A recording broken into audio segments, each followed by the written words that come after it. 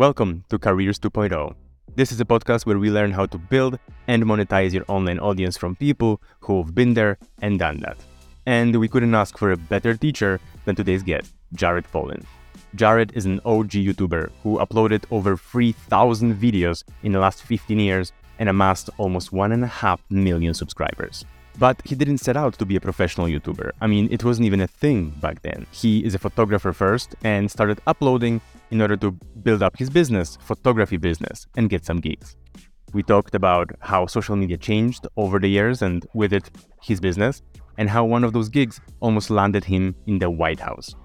Jared has an amazing personality and is really passionate about his work, and it shows. I hope you'll be inspired as much as I was.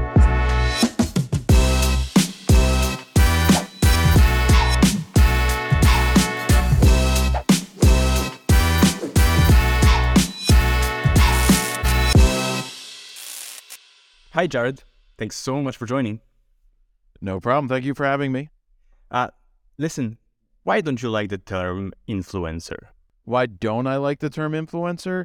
I just noticed that you are very precise, that you want to call yourself a photographer who makes YouTube videos, you're an educator, but when someone mentions an influencer, it doesn't sound that good to you. I call myself an influencer today in some sense because I actually do influence people, right? I'm not one of these people who sets out to be an influencer.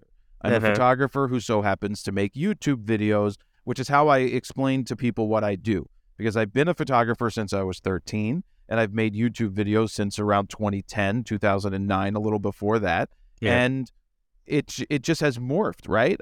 I'm a photographer who so happens to make YouTube videos where I feel that other people who make YouTube videos in the photography sphere are people who make YouTube videos who so happen to take pictures. So who did you set out to be when you started in content creation, YouTube basically? Well, my whole idea when I first started was that if I created content, put out work that showed the work that I do, the pictures that I take, that people would then try to hire me to do photo jobs. And that didn't happen. What happened is people started asking me questions. And so because people asked me questions, I made videos about every question they asked. So if they had a question about Photoshop or Lightroom or how to do this with the aperture or shutter speed, then that's what I would make a video about. Because if that person had a question, then someone else is going to have the same exact question and they'll just search it out. But back to the influencer thing, there's a lot of fake influencers or wannabe influencers, people that think they are, but they have no influence over anything other than calling themselves influencers. So it's a little bit like with celebrity, right? You're known for being known. An influencer these days is like someone who's known for having followers, but nothing above that. Right. I mean, it's we see it with good-looking people, whether it's men or women, and it's hi, I'm hot right now, and in 5 years, I'm probably not going to be. But the people that branch away from that actually find a way to cultivate business and actually offer something beyond I'm a hot girl sitting on a bed, or I guess a hot guy sitting on a bed. I don't know if they do that as well. But if you can offer something beyond that, then you can branch away from it and you can actually influence something. But just being like not a beauty vlogger, but someone who just wants free shit and thinks people are going to buy it. I have 1,000 followers. Maybe you can send me some free shit, right? Yeah. Basically. But you mentioned business. I think actually that's a really good point. So I know that we have a bit of a common background. Your father was in sales. My father was in sales. You started selling cameras. I started selling printers. And when I look at your content and I look at your, not just the YouTube content, but all the stuff that you do, I see a huge influence of business. And when I look at other content creators, the successful ones specifically, I always see that they run it as a business. No, like it may started out as a hobby, right? But the predeterminant of whether they are successful at the end or not is whether they look and they run it as a business. Would you agree? Yeah, absolutely. When I set out to start, it wasn't a business, right? Like I said, the hope was that I would get more photo gigs, and I didn't. And 10 days into starting FronosPhoto.com in June of 2010, I launched my t-shirts, right? I started selling I Shoot Raw t-shirts right away because I knew bands used to sell merch, right? Bands sell merch. And I figured, why can't I sell merch? But it evolves, right? I didn't have a business plan. I have kids or teens or college kids that have asked me in the past, hey, so when you were starting out your business, what did you have in your business plan? I'm like, what's a business plan? No business plan. I figured it out on the way. I don't have a business plan. We have direction, but we don't have a business plan. So how does it turn into a business? Like, when is the moment that, okay, now it's a business? You start making money, right? So you make money off of YouTube, you make money selling product, you make money from advertisers and sponsors. So, I mean, the first thing that happens is you make some money from YouTube. That's how it was for you, right? That's how it started. The first revenue way was from the ads revenue? Well, no, because YouTube AdSense didn't exist when I started. So it wasn't even a thing. You couldn't monetize a video yet. One of the camera stores that I worked with was able to get advertising money from one of the big companies, right? So every dollar they spent on equipment, ordering it in, they would end up getting, so every $3 they spent, they would get $1 back for advertising. And at the time, the company, I'll just say it was Canon at the time. And so every $3 that was spent, the Allen's camera would get $1 back in advertising revenue, money they could spend. And what happened is they weren't allowed to use it for online advertising. That wasn't recognized in 2010 by Canon. They were like, well, we want newspaper ads. And so Allen at Allen's Camera, he has since unfortunately passed away. He said to me, he's like, if you can convince them to change that rule, I will split the money with you, right? Whatever money there is, we'll do the advertising through you and we'll make it work. And so I went to work saying like, look, why would you advertise in a newspaper, which is not targeted to photographers? There may be some fall over into some photography people, but it's not all photographers. And so I'm targeting the people you want. 100% of the people that come to my website are photographers. So those are the people you want to advertise to. So, okay, so maybe you didn't start thinking about it as a business, but from what you're saying, you did have in the back of your mind, like, target audience, right? So, okay, maybe you don't know how you're going to make money exactly, how it's going to turn into a business, but you know who you want to speak to and who you want to speak about. So that was sort of the starting point. If you were like all over the place, probably wouldn't work, right? Well, the audience I wanted to talk with were people that I thought wanted to hire me. Again, that's really where I wanted my audience to be, people that would see my work and then want to pay me to do jobs. And it ended up just being amateurs, people that wanted to be photographers, but I mean, people that wanted to learn. And so I transitioned real fast to just giving people what they were asking for. Every comment that came in, I answered. Can't do that anymore, but every comment that came in back then, I answered it. And I made a note, right? I'm going to make a video out of this. It wasn't hard to come up with ideas because people were just giving me ideas all day long. So I would just focus on making them content. And it was much easier then, right? It didn't have to be as polished. It didn't have to be as, as high quality as today. It was just giving information, right? I gave the information. Why do you think that, do you think that applies for people that's starting out these days? Like, there is a requirement already for them. If you want to be successful, you do already have to have like high quality content, because otherwise you're going to be dismissed. Well, so I think it doesn't need to be the most polished looking thing in the world. Right? You can do it with your cell phone, right? You can build anything you want with your cell phone. I said this to someone yesterday that if I had horrible looking video, but quality audio, people will still watch. If you have the most beautiful video in the world that sounds like crap because the audio is horrible, then people are more likely to tune out. So one of the key things to do at the very beginning was I bought a microphone. Now, it peaked and it popped and I didn't have it set right. I didn't understand attenuation. I didn't understand anything about audio. I set it to auto, but I knew that if I was 10 feet from the camera and I had it clipped to my shirt, it was going to sound a hell of a lot better and not as distant as if I was just doing the on-camera audio. So you think that even in like a TikTok and Shorts and Reels days, that audio is still like number one you should focus on? I think audio is super important, but when it comes to quality, we've seen it with TikTok. Sometimes less quality people like that more. But you want to talk about influencers. You really want to talk about influencers. You talk about how TikTok is fake influence. There really are very few people in that industry that actually can wield influence. The Charlie D'Amelios and the Dixie D'Amelios and whoever else is big over there, they've been able to branch out and create something out of it. But the small time people that have, say, I've got 100,000 followers on TikTok, that is basically worthless. it's basically worthless because they're not real numbers. What is your advice to people who want to branch out but don't exactly know how? How do you monetize? Well, we can get to monetizing. Branching out and monetizing are a little different, but you have to pick the right platforms. And yes, there's a ton of people on TikTok. We know there's a ton of people, but you know that TikTok is not it's searchable, but they're serving you what they want to serve you. So you might have a video that does 10 million views, and then your next video you put up could get 1,000, right? Because it's all algorithmic based. It's all serving people something. And you're not getting, it's not YouTube where, yes, you do get recommended videos, but YouTube is a place you come to sit and actually engage with content. And now they have shorts, which is, I think, they're trying to go after TikTok, but that's not engaging to me. I don't find that valuable. The people that are just swiping and looking for a hit of dopamine after 10 seconds, and then they swipe to the next thing for another one and another one and another one, are not the long-term valuable customers that you need to then turn around to monetize your business. As a creator, do you see it as an acquisition channel of sorts or just a waste channel? So basically, if you can get your stuff in front of a lot of new people, right? Because the algorithmic reach will help you do that.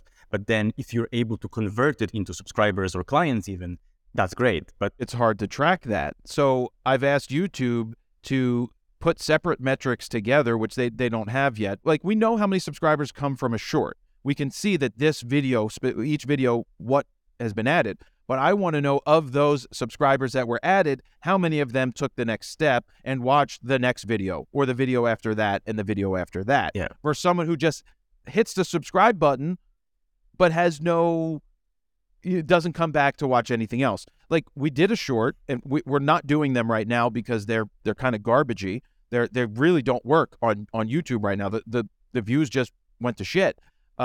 We did one that has like 930,000 views on it, and it's added 5,400 subscribers. That's great. Those numbers, it's nice to add 5,400 subscribers, but the question is, how many of those are actually converting and coming back and are valuable? And it's not just building the vanity subscriber number. It's actually like in sales. I think you had an awesome interview with your dad on your channel. I've absolutely loved it. And one of the things that he said that I resonated with very much as a sales guy is that it's not about the first sale, right? But whether the person comes back. It's also the same in social media, right? It doesn't matter if there's a view or if there's even a subscription if that doesn't convert into a long-term relationship, right? So how do you generate that long-term relationship on social media? Yeah, so the way that I've done it is that I put out consistent quality content since 2010 on YouTube.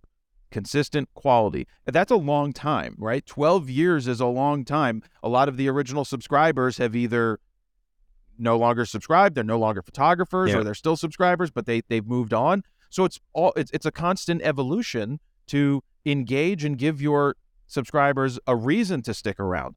So what is important these days more? Is it quantity or quality? Because I know that you, for example, you've been releasing videos like almost every day or even every day years ago. Now you're down to 2, 3.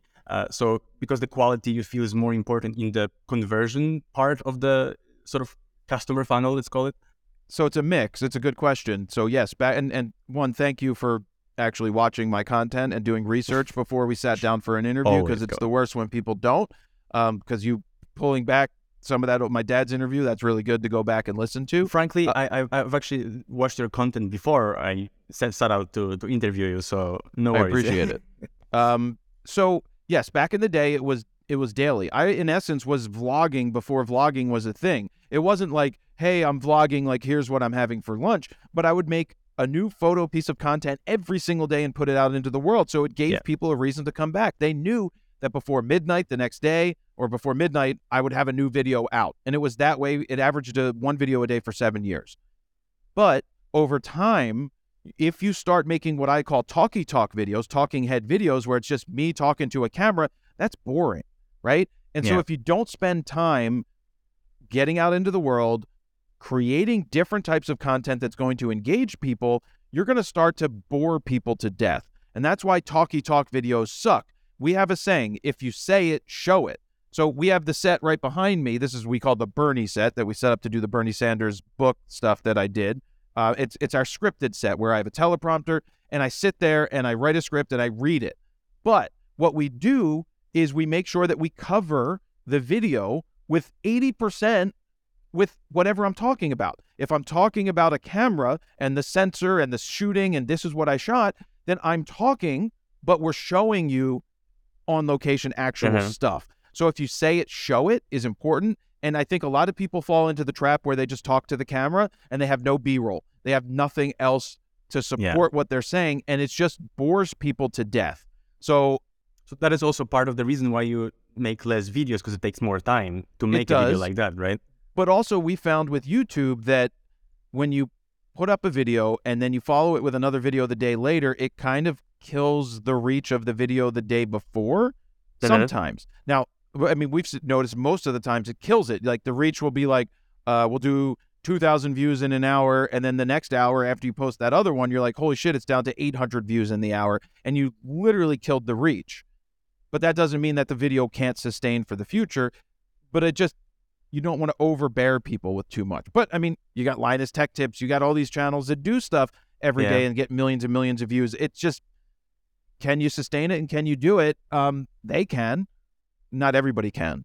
So what metrics do you focus on? Like, I guess YouTube algorithm promotes clicks and view time, right? Is that what you focus on? I don't focus on the algorithm at all. We don't focus on trying to chase an algorithm. We never have. It's always been consistent quality content. But the metrics I look for, obviously views, but watch time. Watch time is the most important. Well, views are important. Watch time is the reason you get more views. So if people click through to your video, you have a good clicky title, right? A good headline, and people come in. You are amazing at this, by the way. Like if I go to your wall, it's just amazing, shocking, surprising. Everything is just screaming at me. But I don't want that, right? I don't want to play that game. But that is the game we have to play, because we've learned that if you call a video exactly what it is and it's boring, then people aren't actually going to engage with it. But we know that the titles do work for the most part, because when people click on, they're going to stick around. So the watch time metrics, Photo News Fix, a weekly photo news where I do 3-ish stories and it's 5 to 7 minutes long, that's something that when people start to watch it, they finish it. So the watch through is 70%, right? So 70% of the people that start finish. And basically, I'd say that everybody who starts finishes those videos, because at the end, when I sign off, is where you see the drop in the analytics. That's where you see people leave.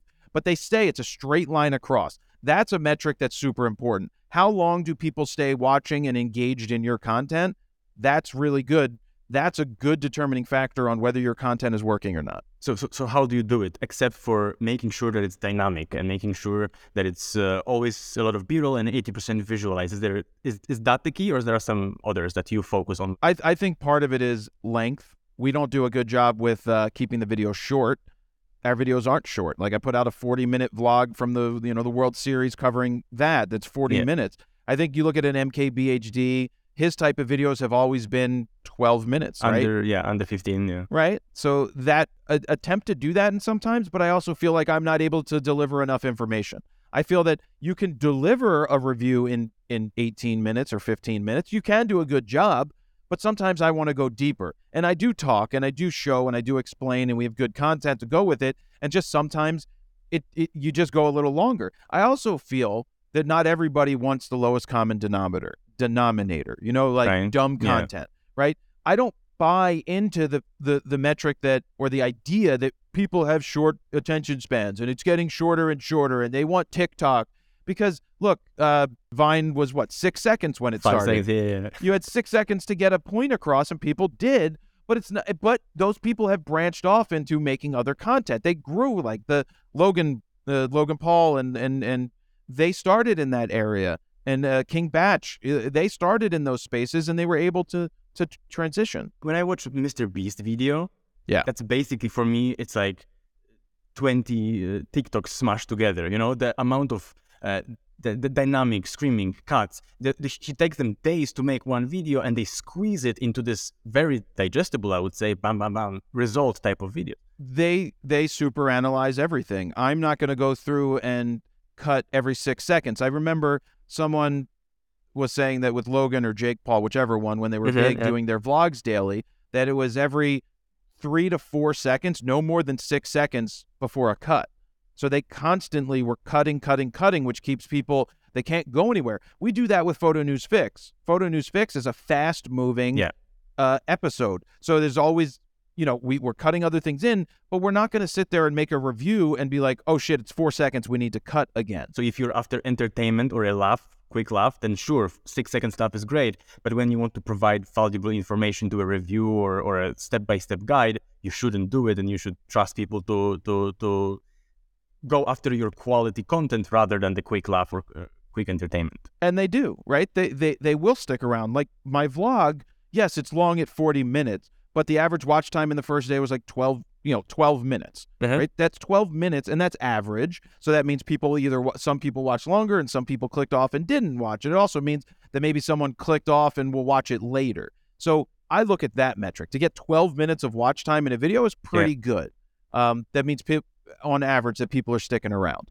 But each piece of content's different, right? Do you want to do a 3-minute piece of content? Then you're going to make it quick and engaging. Do you want to do a 30-minute piece of content? Like we've got hour-and-a-half videos, and I tell people there's different types of content depending on what you're going for. There's long burn videos that are going to gain views over a long period of time versus short burn, like Photo News Fix is a video that will live for a week, and then after that, those views are basically die out because that's news that's not topical after that point. And this is the rub that people get into. They're always chasing the algorithm. They're always chasing those quick views fast. They want them right away. And that's something that YouTube kind of values because they make more money off of ads at the beginning than they do in the long run.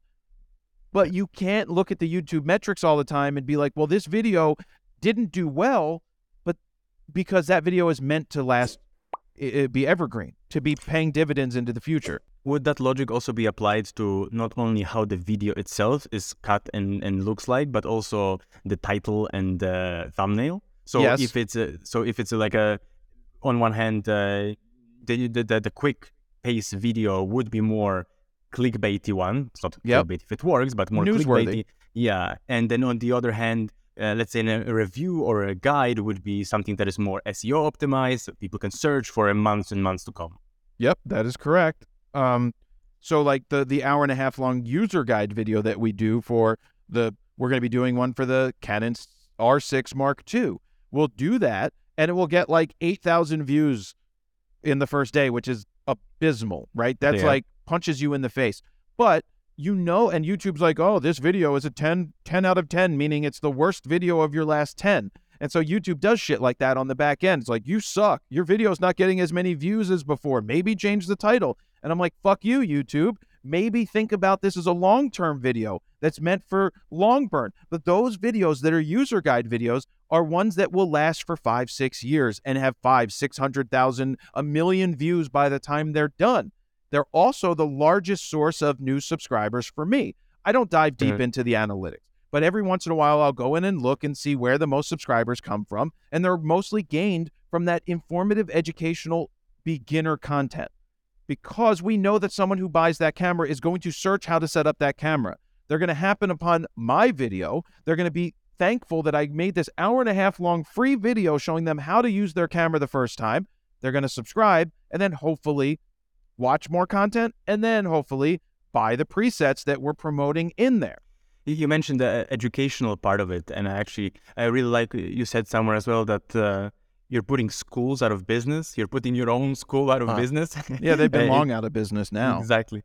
But the educational part of your content and of everybody's content, I think it's crucial. Like I myself, I was never a good student, and now I actually learned things because I can do it in my own pace, in my own way, from the people that I trust and I consider experts, whether they see themselves as ones or not.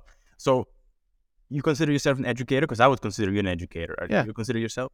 Yeah, so what makes a good educator? Are you able to get the point across and that people can get it and it clicks in their mind? So for me, it's always been, like Mr. Rogers. I don't know if you guys watched Mr. Rogers back in the day, but Mr. Rogers, Bob Ross, yeah. Well, Bob Ross, it was always just, for me, it was Mr. Rogers was hands-on. He would take you to the factory. He would show you how the bread, how the stuff was cooked, right? That take you behind the scenes to show you how it's made. And so for me, it's always been hands-on approach. I want to show people, I don't want to tell people. So if I'm telling them or showing them how I'm doing something on location, I'm showing them right inside my camera because we record the EVF. You see my settings change. You see where the focusing points are. You see it, and it's not just me telling you about it. And I find that that's a better way for me to teach and a better way for some people to learn.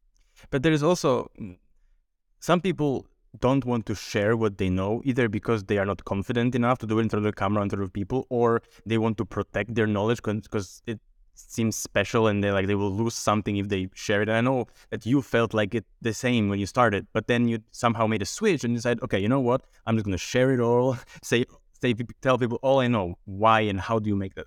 Why did you make the switch? Because I was being an asshole. I was being an asshole before. Right? So my fear was when I was younger, in my 20s, that if I start giving people the information on how to do stuff, then they're going to get the job that I want, right? So I thought that I would miss out on things, but I wasn't getting those jobs anyway. And so I made the switch, the mental switch, to be like, you know what? I'm going to give all this information away, and it will pay me back in the long run. And it did, right? I don't make a living as a photographer. I make a living through photography by making content making content about photography. And that's a thing that we'll say real for working photographers, some of them get upset about. You're not a real working photographer. No, I'm not. But guess what? I get to shoot whatever I want when I want to shoot it, and I don't have to get paid to do it because I get paid on the back end by making money off of the content that I make. So I get to shoot what I want when I want to, which I think is the dream of every photographer, that I'm not beholden to some person that's like, oh, we need you to come shoot this and we're going to give you like $100 to do it. That job also gave you some amazing photography gigs. Let's be honest. Bernie or baseball, I mean, those are amazing things that probably wouldn't be possible, right, if it wasn't for that. So it opens a lot of different doors. It would be very difficult if I didn't build what I've built. It's a long burn. Remember, I said my goal at the beginning was to get jobs, to get photo gigs, and that didn't really happen. But then, all that hard work that I did a decade leading up to it, you get the call from the Bernie campaign, right? You have someone who watches your content who can help you get passes to something else. And it's just, it takes time, right? The stuff takes time. You mentioned money. So if you went there, let's go there. How do you make money these days? Like where the money comes from? Yeah, I mean, well, monetization is always a thing. If you're going to have a business, you need to figure out how to make money. And I always tell people it's not just one form. There's been a lot of YouTubers who were super successful in having a large following, but couldn't monetize it. A lot of it was the comedy channels. And that's why comedy channels have died off, because how did they monetize other than just making money off of YouTube? Now, you can make a shit ton of money off of YouTube if you get enough views a day for your AdSense to be your primary, like a Markiplier, right? Markiplier, awesome sounding guy, does all those video games, tons of views, makes millions of dollars a year off of YouTube ads, doesn't need to do much else other than that. My channel doesn't, right? I get 1.5 million, 1.5, 1.7, under 2 million views. During the pandemic, we were up to 3 million views because more people were at home watching, and our revenue doubled. But I can't pull in that much money on YouTube to sustain a business with 2 employees and subcontractors and other things. I made a whole video about how I made $1 million on YouTube through YouTube ads. And then I break it down. I show people that if you average this out across the 12 years of doing it, it would only be like $69,000, $70,000 a year on average. Now we did like 150 grand or something in YouTube revenue last year, 160, and it's going to be less this year because we have less views. But if that was our main source of income, it would be very difficult to run a business. You have merch, you've got presets, you've got sponsors, you've got the advertisers. You have to have 5, 6, 7 different sources of income. I mean, every successful business will tell you that you don't have one source of income, because if that source disappears, your business is shit. It's gone. So, of course, you have to diversify. Here, I'll run the numbers here. Number one, where does the most money come from? Sponsors and advertisers, right? Brand deals. Yeah. That's number 1. 2, presets. Presets all day. Selling our own products. Selling my own digital products is light. I don't have to do very much. I sell the product and you guys send the digital file. People send money. The file already gets sent automatically. I don't have to do anything. It's not heavy lifting. I mean, you have to do all the work to build the product and also cultivate a following. That's the second largest one. YouTube revenue is somewhere down on the list. I mean, really, the biggest ones are the sponsors and advertisers, but the most important one is your own products. Because when you control your own products and you put out your own products, you make all the revenue from your products and you're not beholden to someone else. Should the audience come first and Audience the product first. should match the audience? No. Yeah. No, audience first all day. I remember when I started and I built an email list, and it was like the people that I knew from the internet marketing world, they're like, oh, you have 5,000 subscribers to your email list now. It's time to sell something. And I was like, no. I'm not selling something yet. I'm not ready. I don't have a product that I like. I don't have something that I want to sell. I mean, part of it is sometimes I'm afraid, not afraid. I'm just hesitant to do things, or lazy that I don't want to create the thing, but I know once I do that it's going to be good. I didn't start selling something until 2012 and it was like the end of 2012. I was selling the Fronos Photo Guide to Getting Out of Auto. It was a 3-hour video product teaching people how to get out of auto. It still sells today, right? That was an unbelievable piece of content because it was at a time when people weren't selling digital products. There were very few people were able to sell digital products because they were still just physical. I would say I actually sold DVDs at the time as well as digital downloads because I knew that some people they didn't have fast internet. But that product, very quickly in the first couple of months, it was like $50,000, $60,000 of revenue. Do you remember what kind of following or audience you had at the time? Yeah, I had 100 plus, maybe 100,000 subscribers, if that, on YouTube. But my email list, exactly. Yeah. Oh yeah, email list was, I mean, it probably was 20, 30, 40,000 maybe. So the way that we're able to sell a shit ton of presets day in and day out is the fact that we make sure that in the content that we create that we know is going to be long burn or we know is going to be popular, we make sure that we plug our own stuff. A lot of creators are afraid to ask for the sale. They'll take the $1,000 or $2,000 plug from some shitty company and put that in there, and that's fine. You're getting paid today, but there's no long-term residuals for you. So if I do a review of a lens, I know that video is going to be searched out for years down the road because that lens isn't being replaced anytime soon. So I know that somewhere in the middle, I cut in, I go, hey guys, let me jump in here real quick to show you a picture taken with this lens and edited with FroPack 3. Then I go through, and this is 30 or 45 seconds at max. And yeah, we'll see a drop off. You may lose people, but those people that you're losing may be actually going over to your website to buy your preset because we can't sell it directly in YouTube. But we ask for the sale. And so what happens is when you've got 500 videos over the last 3-4 years that have a plug for yourself, and someone sees the video and then they see that plug, they're more apt to buy it. So now you start to build more sales over time without having to do as much because your old videos are paying dividends. You started monetizing your audience quite late. No, it has to be said, right? 40, 50,000 email subscriber, that's quite a lot to start monetizing. I don't remember the exact number because it was a long time ago, 2012. Even if it was 10, people have 100 followers on Twitter and they're going to smash product and think that they're going to be a millionaire. You have to deliver enough value first to give people the reason to want to give you back. Well, Gary Vee back in the day when he was like the give, ask. So you give so much value that over time, I mean, it's common sense. It's not reinventing the wheel, but you give so much value over time that someone is willing to buy something when you put it out, even if they don't need it, because they've gained a lot of value or entertainment from what you're doing. That's what you're looking to do. Value, entertainment, people will pay you back. So if you ask for the sale too soon, then you're just wasting it. I think you need to grow first.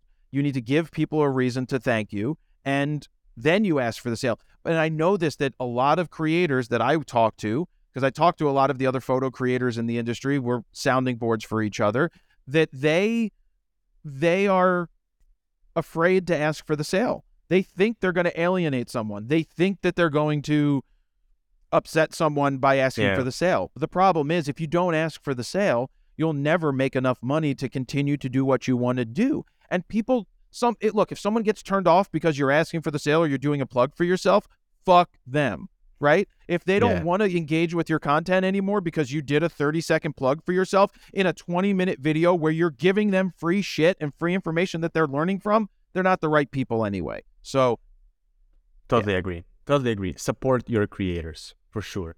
But you mentioned something interesting. You mentioned that you're with other creators, like a soundboard for each other. Yeah. Is it there is no competition between you guys, or there is some in some ways and not in the others, or? I mean, I'm competitive, but we don't have control over the competition. It's not like we're on the field playing a sport and I can be stronger and do better or train more. If the search engine results are a field, then you kind of are sometimes. Right, but if you start playing the game of trying to chase the algorithm and you play a game of chasing that, then you're leaving stuff on the table that is long-term value. So if all you do is make content that is meant to be engaged with for a week, you're going to have to keep doing a lot of work like Casey Neistat. You don't go back and look at a vlog from, 5 years ago. He needs to, and he's back again doing content. He needed to engage people every single day, and they did, and they came back every single day. But once that video is done, that video is done. Yeah. So there has to be a mix of content. There's the content that engages people today. There's content that engages people tomorrow. There's content that you do just for you because you want to do it. You actually mentioned Gary Vee. That's an interesting conversation. What is your view on like the ultimate hustle culture, right? So you just smash it. I hate the word hustle culture. I think hustle culture is bullshit. Look, I think it burned out. It burned out. I've known Gary since 2008. I saw him at an event and I was photographing the event. My way into this internet marketing event, which I was told was one of the best to go to, was, hey, I can take your photos and I'm not going to charge you for them. Just pay for my hotel room.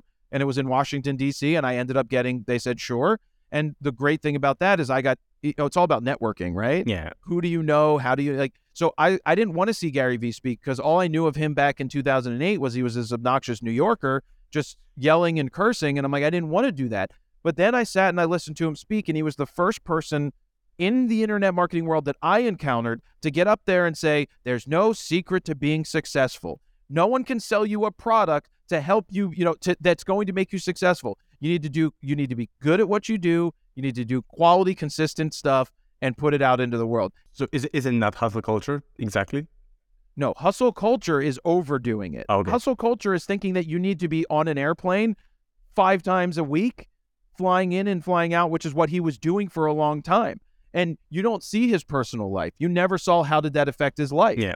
I'm not questioning that Gary's tremendous at what he did, building his brand, from the wine library to everything. Awesome.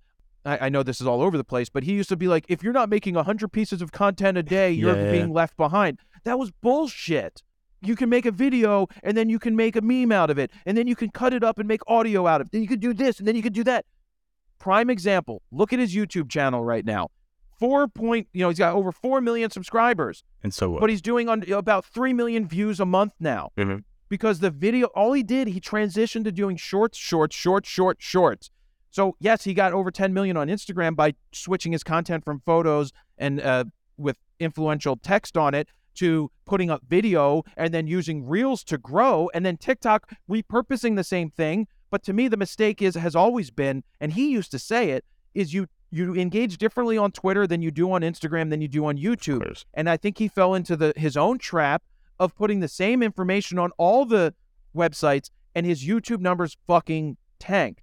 3 million views in 30 days is terrible for a channel with 4 million subscribers. If you go through and you look at each video, the shorts are getting 6,000 to 7,000 views. A regular video that's long form is getting 12,000 views or 18,000 views, and maybe one will pop to 60,000. But in the heyday, they were popping much more. I don't know. For me, it's basically FOMO. Like fear of missing out. There's a new app, there's a new way, and I have to jump on it, and I have to do it. Like I have to be everywhere, do everything all the time. Or like there was some Mrs. Harmozy or whatever. There was a viral tweet that went recently out, and with her screenshot of her calendar that is full from like 8 a.m. to 8 p.m. and that sucks. Full of meetings, and she describes it like I go to work, I have meetings all day, then I hit the gym, and then I go to sleep, and that's it. For me, that sucks. It's Like, not sustainable. It's not a right? sustainable thing. How do you manage the work? Like, you have so many things, so many pieces of content. Of course, you have two team and a subcontractors. I get it. But how do you manage your own work, your own workload? Well, part of it is I'm single, don't have a family at my age, and I think that plays a part in it, right? Yeah. That's neither good nor bad. There's pros and cons. The grass is always greener on the other side. I've been able to build the business to sustain it in such a way that I can do it. I can go out to dinner every night if I want to, right? Like that makes me happy. I don't buy toys. I'm not a toy buyer. I just buy buildings, right? I buy property. That's what I've bought. And how do I do it? I've got those two employees at work. We've built it to such a place that I've been doing it for 12 years. I've become established in such a way. I don't think I've gotten, people have become bigger. Like Peter McKinnon comes along in 2015 and blows me out of the water in a matter of a year. That was damaging to my mental state.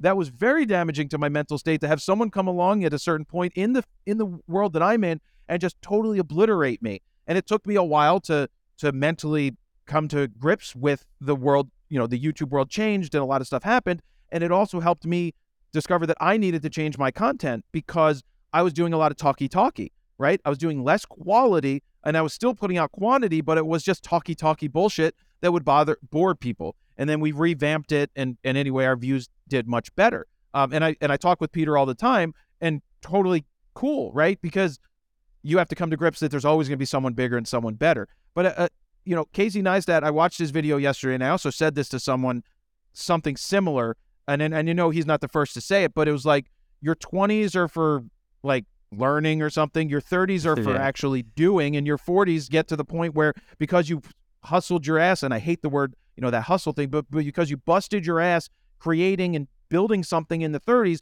you can start to enjoy the fruits of your labor in your 40s, right? Like I'm in my 40s. I worked really hard my 30s. I had nothing at 30. I had like $400 starting the business at 29 years old, maxed out a credit card and just focused on creating. Was that a detriment to my personal life? Maybe, right? Would you do it again? I wouldn't want to do it. I wouldn't want to have to rebuild everything again. I think most successful people like, that's fucking hard. It was a lot of work, right? Yeah. I didn't know any better. I thought 20,000 subscribers and 1,000 views on a video or 2,000 views on a video was awesome. So I had no framework to could I do it again? Sure. I could do anything I want. I can put my mind to something and focus and do it. Do I want to do it again? Not really. No. I don't think I would want to, start over and have to do that. But we're always evolving. Do you have like processes set up that you could go and, I don't know, be potentially a president's photographer and have the business run by other people in the background, or you're still so evolved around you that you have to be there every day? Well, I used to think that if I missed putting up a video in a day, that all of a sudden everything would come crashing down. And I think that's a feeling that a lot of creators have, that if I don't do X, Y, Z, that it's all going to end. But I haven't gone more than 4 days or 5 days at the most, not putting up a piece of content, putting up a YouTube video, right? Ever. I haven't taken 2 weeks off, ever. I don't care about taking off. Like, I'm not a vacation guy. If I go somewhere, if I go to Paris, I'm going to make a vlog out of it because I don't like sitting around. But to me, that's not even work, right? Is it work for me to review cameras? I mean, creating the content, there's work involved, but holy shit, I get to do this every day. It's not exactly a bad thing, right? It doesn't, but I don't want off time. I don't like downtime. So I always like creating. It's not work to me at this point. And I've gotten to a point mentally and stability wise that, the burnout thing was a thing for people. And it was a thing for me at some point where you just start getting really pissed off. And now we're at a place where, no, it's not as bad. So what worked? Was it outsourcing the things that in terms of work were actually felt like work? It was letting go of certain things. It was more mental. It was more letting go of, chasing certain numbers. Some videos are going to work and some videos aren't going to work. It's frustrating to think, but it's also, you think you put out a video that you spend a lot of time working on and it gets 30,000 views and you're like, well, that sucks for me, but 30,000 views for someone else would be great. Still sucks for me because that's not great. But then you put out another video and you get 150,000 views and you're like, okay, right? Like that worked. And so, as long as my employees are happy, as long as I'm able to go out to dinner, because I like to go out to dinner, and have what I have, I'm good. I still want to grow. I still want to evolve, but I don't, what do I want to do this forever? I want to create forever. I don't want to stop. How does evolving looks like for you? I know you mentioned some maybe long form Netflix style documentary content. Is that what you're aiming for? That would be one thing. It would be something to utilize time that way to create something bigger that, is it about money? It always comes back to money sometimes. Yeah. It shouldn't always be about it. Money just buys you time, or no, it doesn't buy you time. Money just frees up certain things so that you can get what you want. But the one thing you can't buy is time. Everybody always tells you can't buy more time. So it buys freedom and to security, free up and security to free up your time. I mean, Ryan Holiday, another person I photographed, talks about in all his books, like, saying no is okay.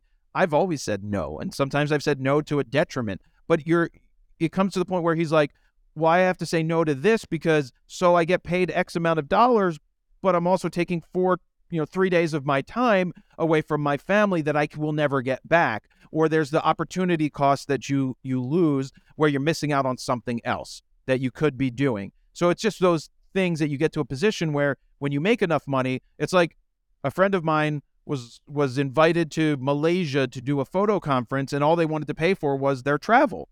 And I'm like, no, that's like 5 days or 4 days out of the office or from creating, and you're not going to get a lot of value out of that. Hey, you can do anything for exposure, right? Right. But it's just you gotta look at it as, where's my time best spent? And sometimes it's saying no to those things. Like the World Series, I actually had something that was planned November 1st to November 3rd. It was this thing. I was going to get paid a good amount of money to do it. And then the Phillies made the World Series, and they were going to play on the 1st, 2nd, and 3rd. And I called this company, and I'm like, look, this was unfortunate. Yeah. I really want to do this thing that I said that I would do, but this is one of those opportunities that I need to pursue because these things, you never know when they're going to happen. And some of the other people that I was telling, I'm like, this is what I was going to get paid to do this other thing. They're like, you didn't want to do that? I'm like, so I would make more money. So what? I make plenty of money. And I don't mean that in an arrogant way. Yeah. We make a good amount of money doing what we do. I've worked my fucking ass off to get to the point that we can sell presets day in and day out without having to do very much, right? Without having to feed the system. And do you have to actually, like, how often do you release new products? Like, or you're running Not enough.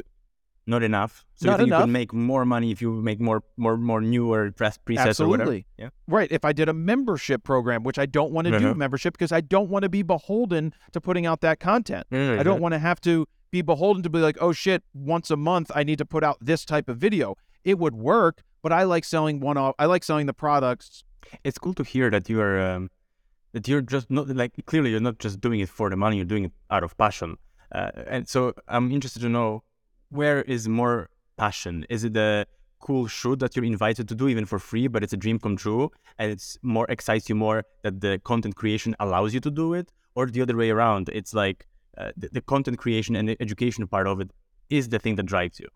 Well, it's multifaceted. I love the fact that I can help people, right? I love the fact that I can give back and help someone, give them a camera, give them a lens that they might never have had, and then hear from them 6 months down the road to be like, I just got my first job, or I am working for this company now because of something that you did. People come up to me or send me messages all the time that's like, I learned photography through you, and without that, I wouldn't have been able to support my family. Now, we don't get to see that or hear that very often. We get a lot of negative comments. We get a lot of, and that's the shit that we hear and we see without getting the other stuff, unfortunately, but the other stuff is there. But I do like having access. I like being able to go do a photo shoot for a Bernie Sanders. I like being in the rooms with these interesting people. I like making those connections. So yes, I like making money. I like helping other people. I also like being seen as the photographer that's doing this stuff. For me, it's the game. A lot of things are games. They're challenges, right? I like to see who I can get to next, right? 6 degrees. Who can I get to? Who do I know? Like, I do a photo shoot for someone who's interesting. I love being around successful people. They're great to be around. You learn so much from them. I'm also giving them something that's of value to them, and they in turn have value for me. They also make another connection. So I can get to almost anybody in the world in a matter of 2 phone calls at this point, 2 or 3 phone calls, because I'm going to know someone who knows someone that can help me get to someone. So I like the aspect of being seen or being in those circles. I like that. That's vanity. I also really like to spend time with successful people and with great people, and that's why I'm very happy that I got to spend this hour with you. That was it's really awesome. I really appreciate it, and I feel like there is so much more to say. So I hope that you'll come back one day and share some more stuff. I like talking. When you have good questions like you did and do your research, I'm more than happy to just have a conversation. Thank you so much. Let's do it again then. Sounds good. Thank you for having me. Thank you. Well, I've got to say, hearing such kind words from Jared meant a lot. I hope you enjoyed the chat as much as I did, and will join me in the next one when we learn from more amazing personalities giving more invaluable advice. And until then, please help us out. Share your feedback, share the podcast, and subscribe. And I'll catch you in the next one.